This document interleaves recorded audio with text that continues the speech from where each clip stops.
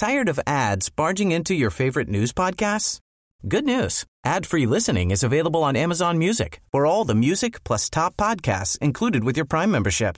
Stay up to date on everything newsworthy by downloading the Amazon Music app for free or go to amazon.com/news ad free.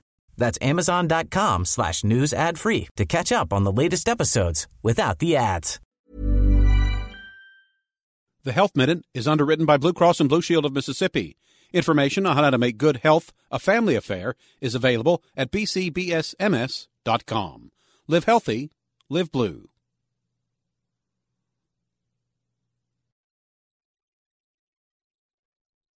Good morning. It's 8:30 on Wednesday, February 14th. I'm Karen Brown, and this is Mississippi Edition on MPB Think Radio. On today's show, law enforcement officers across the state are learning new tactics to combat opioid abuse. We got to be smarter here. We need to prevent it if we can, rehabilitate those that get addicted, and treat those people, and then use incarceration for those who are selling the drug. We'll have more. Then find out why some Mississippi families are struggling to get by even after signs of economic recovery. Plus, why a federal administration wants some drivers to step on the brakes and get their cars checked immediately. That's all coming up. This is Mississippi Edition on MPB Think Radio.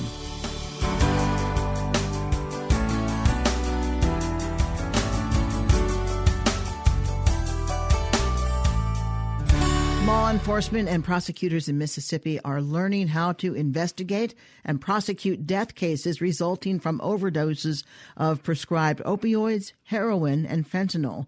Attorney General Jim Hood, in coordination with the National Association of Attorneys General, hosted a training for state and local law enforcement and local prosecutors Tuesday. The event was designed to provide new techniques to track down the sellers of the drugs and gather enough evidence for a conviction. Hood says the epidemic continues to be the most widespread he's seen. You know, this opioid crisis is unusual for me. I was an assistant attorney general and ran the drug asset forfeiture unit in our office for about 4 years before I became DA. And I served 2 terms there. So I was there during most of the time when we went through the crack epidemic. And then we went through the meth epidemic in the late 90s and early 2000s.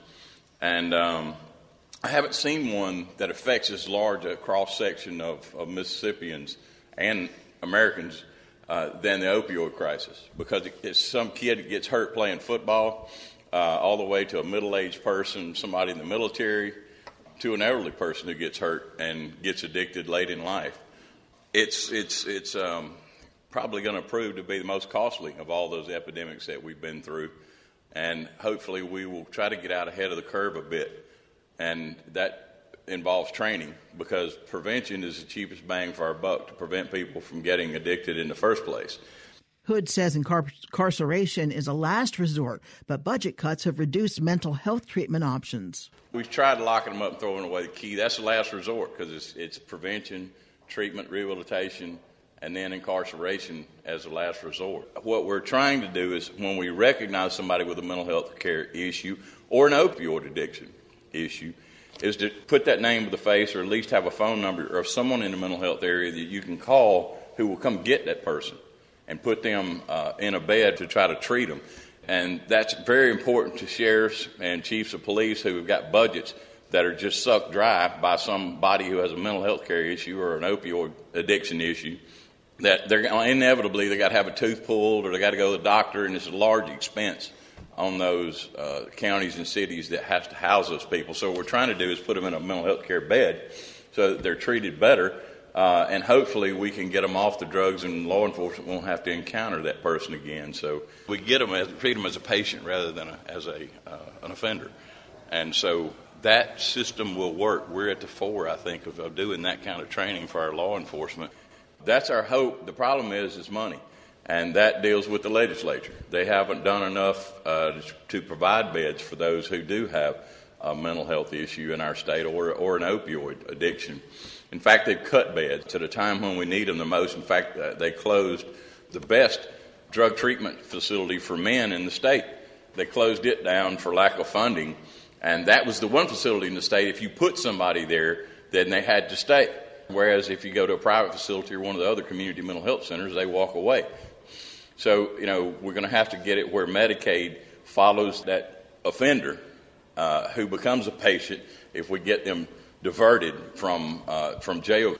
Despite the high-quality training, General Hood says more funds are needed. We have several actors in this that have brought this onslaught on us.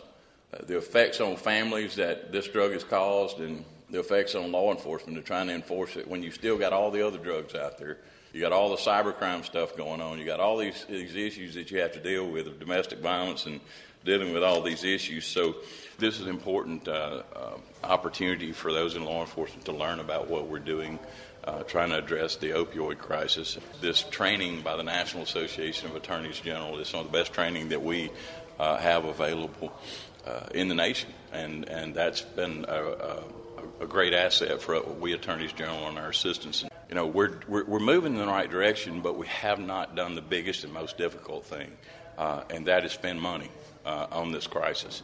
We're not doing the prevention. I mean, the state of Mississippi, the federal government, there ought to be ads on television and in papers and online dealing with prevention. Like we spent money when the tobacco recoveries occurred, like AG spent millions of dollars to talk to kids. And it was they spent millions just figuring out how do you reach them. And you reach them with a kid talking to a kid, not some gray-haired prosecutor like me scared them. And so we need to be spending millions of dollars out there for prevention because that is the cheapest bang for our buck. And once they get addicted, it's much more difficult to treat and rehabilitate them. Democratic Attorney General Jim Hood. Coming up, learn why some Mississippi families are still struggling to get by even after signs of economic recovery. This is Mississippi Edition on MPB Think Radio. For Moments in Black History, we highlight Mamie Till, the mother of Emmett Till, who was murdered in Mississippi on August 28, 1955, at the age of 14 for being accused of inappropriate behavior with a white woman. With courage and strength, Mamie Till insisted that her son have an open casket funeral. The pictures of Emmett Till's badly beaten body helped spark the civil rights movement throughout the country. We salute Mamie Till for her courage. This has been MPB's Moments in Black History. On the next Fresh Air, long-haul trucker Finn Murphy. He's logged over 1 million miles hauling people's belongings across the country. From up in his truck cab, he can see what's happening in the cars below. The behavior that people perform inside their vehicles makes it look like they don't think anybody can see. Well, I can see everything. Murphy has a new memoir. Join us. Today at 3 on MPB Think Radio.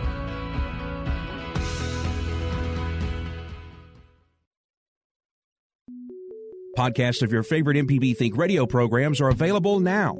With any podcast app, you can search, subscribe, and never miss a second of MPB Think Radio.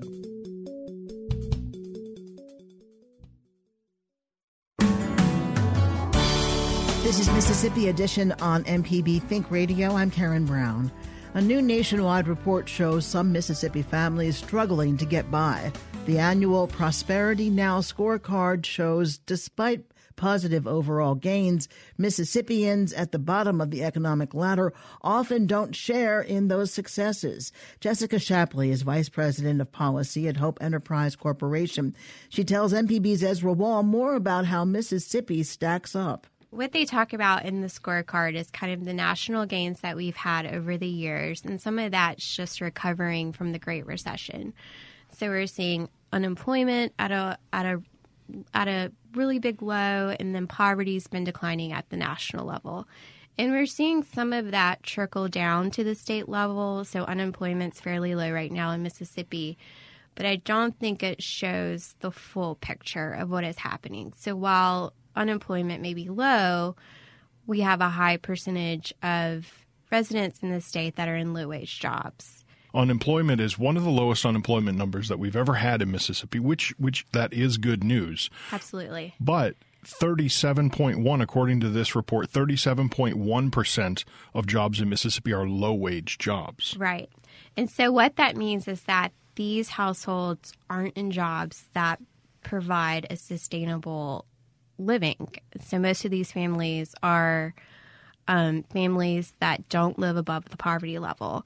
And what we see with low-wage jobs oftentimes is that they don't offer health insurance as well. So these families that are in these low-wage jobs, they're not being able to save. They're not being able to get the health care that they need to work. It's this really holistic approach, which I think the scorecard does a good job of assessing, is that, you know, it's not only that a person's in a job, but are they in enough of a job that they can save and build wealth over time?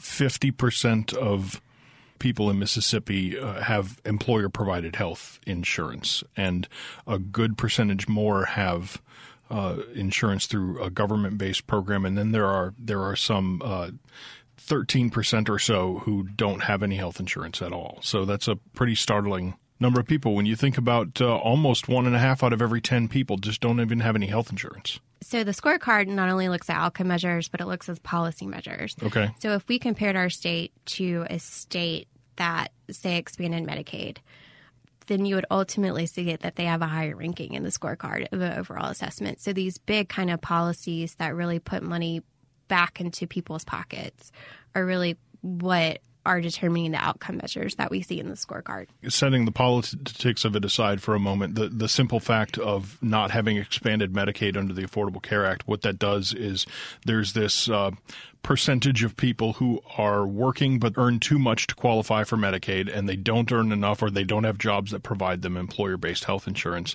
And so they would have been covered by the expansion of Medicaid, but they're not because Mississippi didn't take part in that. That is correct. What kind of policy issues does Mississippi need to look at to alleviate some of these concerns?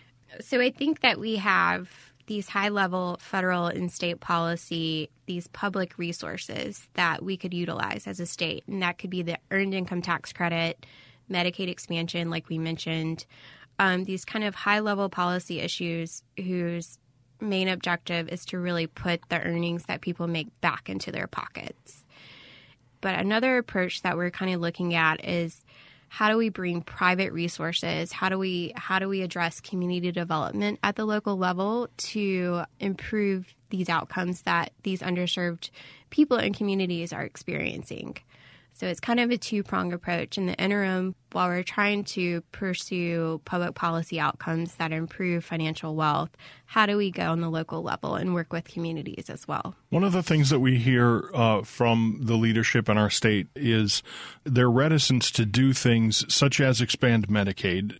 Is that they argue that they wouldn't be solutions at all, that they'd create a dependency upon government and government programs to raise people out of their economic distress. So what is the importance then of relying on the private sector to kind of help with these things, and what can be done to encourage more of a public-private partnership in alleviating some of these concerns? So I think like the policies that you alluded to are really based on the safety net, and I'm getting to the safety net. And I think the important takeaway from that is that these type of policy issues, whether it be SNAP or TANF, they're temporary, and it's just giving that people the ability to get ahead in the interim. We should mention SNAP is the Supplemental Nutrition Assistance Program, otherwise known as food stamps in a lot of circles, and TANF is Temporary Assistance for Needy Families, which offers cash benefit for low-income families on a temporary basis. Right. And these families that experience financial hardships, these are policies that can get them ahead in the interim until they can get on their feet. So what we're looking at the local level is, so Hope Policy Institute is embedded in Hope Enterprise Corporation, which is a community development financial institution. And one of the things that we're looking at closely is how we bring in philanthropic dollars. How do we access capital so that minority-owned businesses or schools or whatever the needs are of a community, how can we bring the resources to them in the form of capital to these communities? What's something about the report that you would like to bring to the attention of our listeners? One of the great things about the scorecard is it's a really holistic picture of what economic mobility looks like at the state level. So it's broken down by 5 issue areas. So it's looking at issues like housing, jobs, healthcare, education, financial assets, and income. And I think it's important to realize that these are all interrelated. So if people aren't getting the education that they need, then they can't get into a higher paying job perhaps. And then it's healthcare. And once they're in that job, are they getting the savings that they need so they can build equity in their home? So I think the key takeaway is that you really can't look at these outcome measures or policies in a singular field. They're all interconnected. We've been speaking with Jessica Shapley, who's the Vice President for Policy at the Hope Policy Institute. Jessica, thank you very much for spending some time with us today. Thank you so much for having me. More information about the scorecard is available at prosperitynow.org. Coming up, a critical message to Mississippi drivers. Find out why some cars need to be parked immediately. This is Mississippi Edition on MPB Think Radio. Today is Valentine's Day, so join us on the next Everyday Tech as we discuss online dating and how technology has changed the way people find romance. We'll discuss everything from dating sites and apps to safety precautions and more.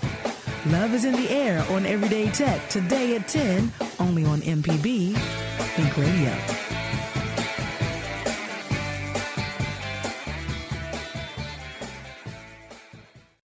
Hi, I'm Dr. Rick DeShazo, Professor of Medicine and Pediatrics at the University of Mississippi Medical Center, and this is a Southern Remedy Health Minute.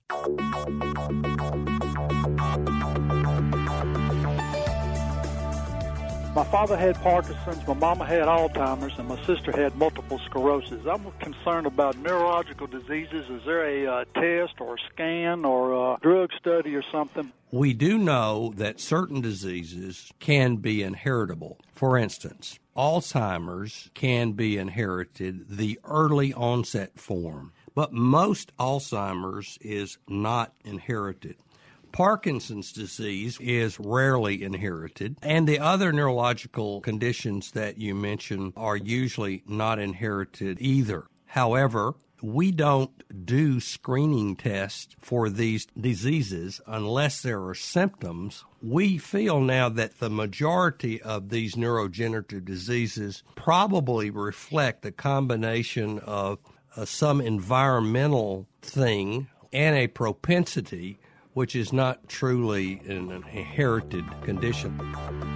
For more health tips and medical information, listen for Southern Remedy each weekday at 11, where the doctors are always in. For MPB Think Radio, I'm Dr. Rick DeShazo. If you're a sustaining member of MPB Think Radio, we appreciate your support of our programs. To become a sustainer, go to mpbonline.org.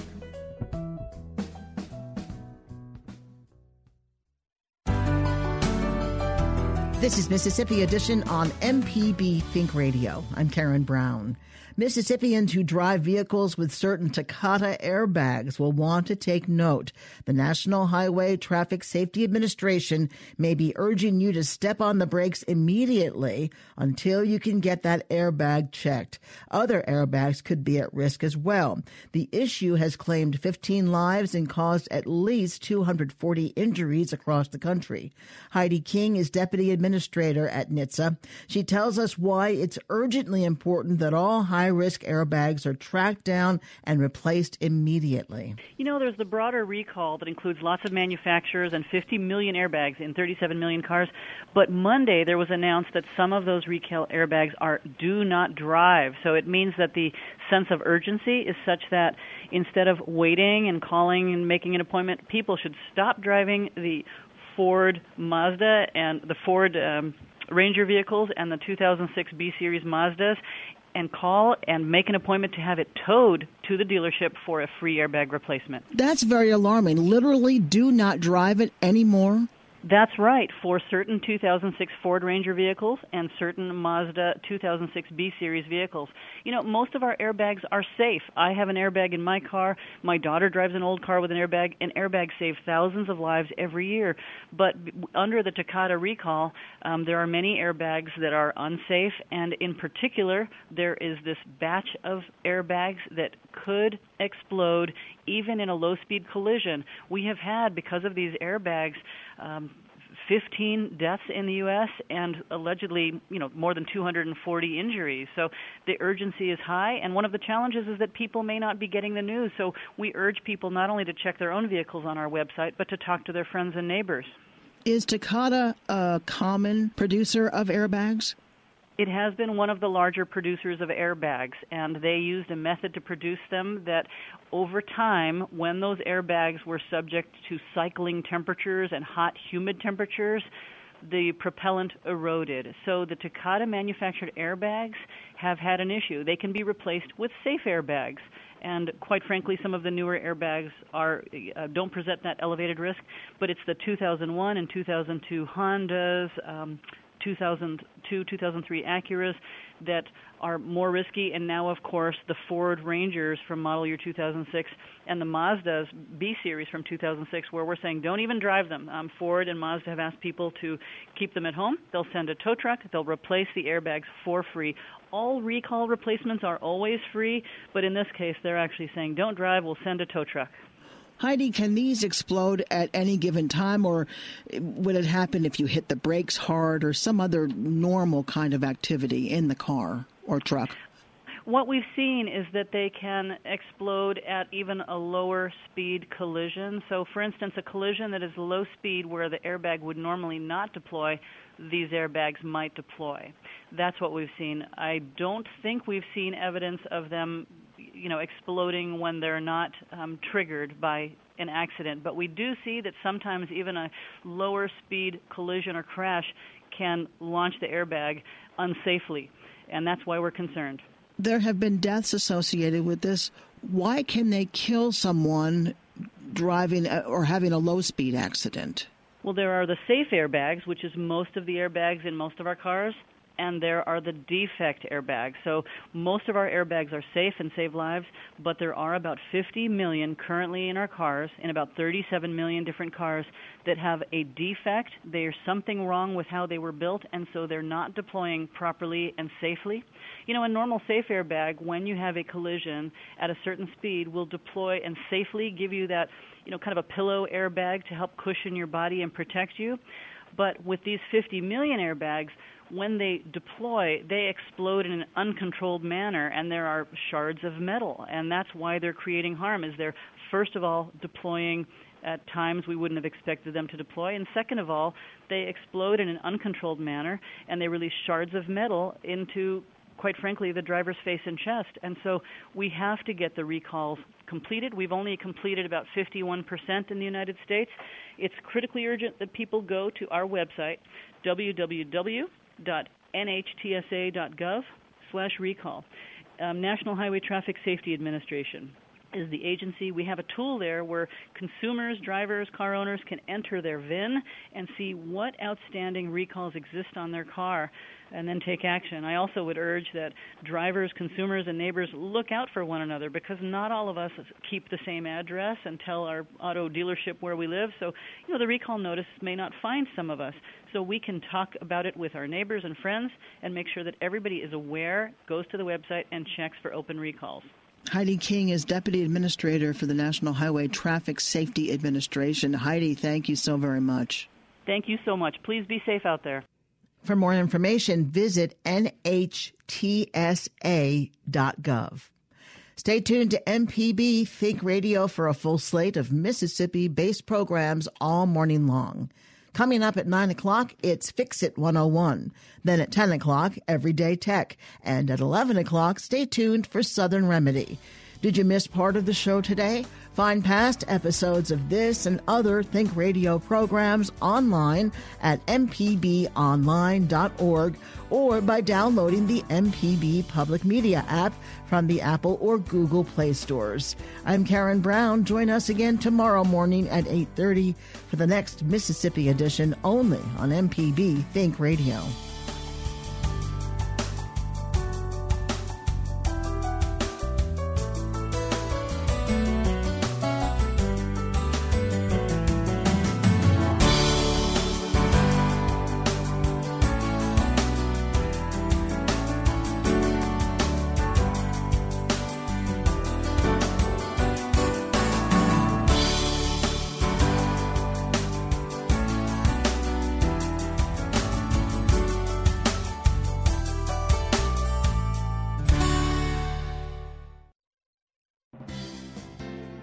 The 30th Annual Governor's Arts Awards, the Mississippi Arts Commission's recognition of the state's artistic and cultural heritage, will air on MPB Think Radio and MPB Television on Thursday, February 15th at 8 p.m.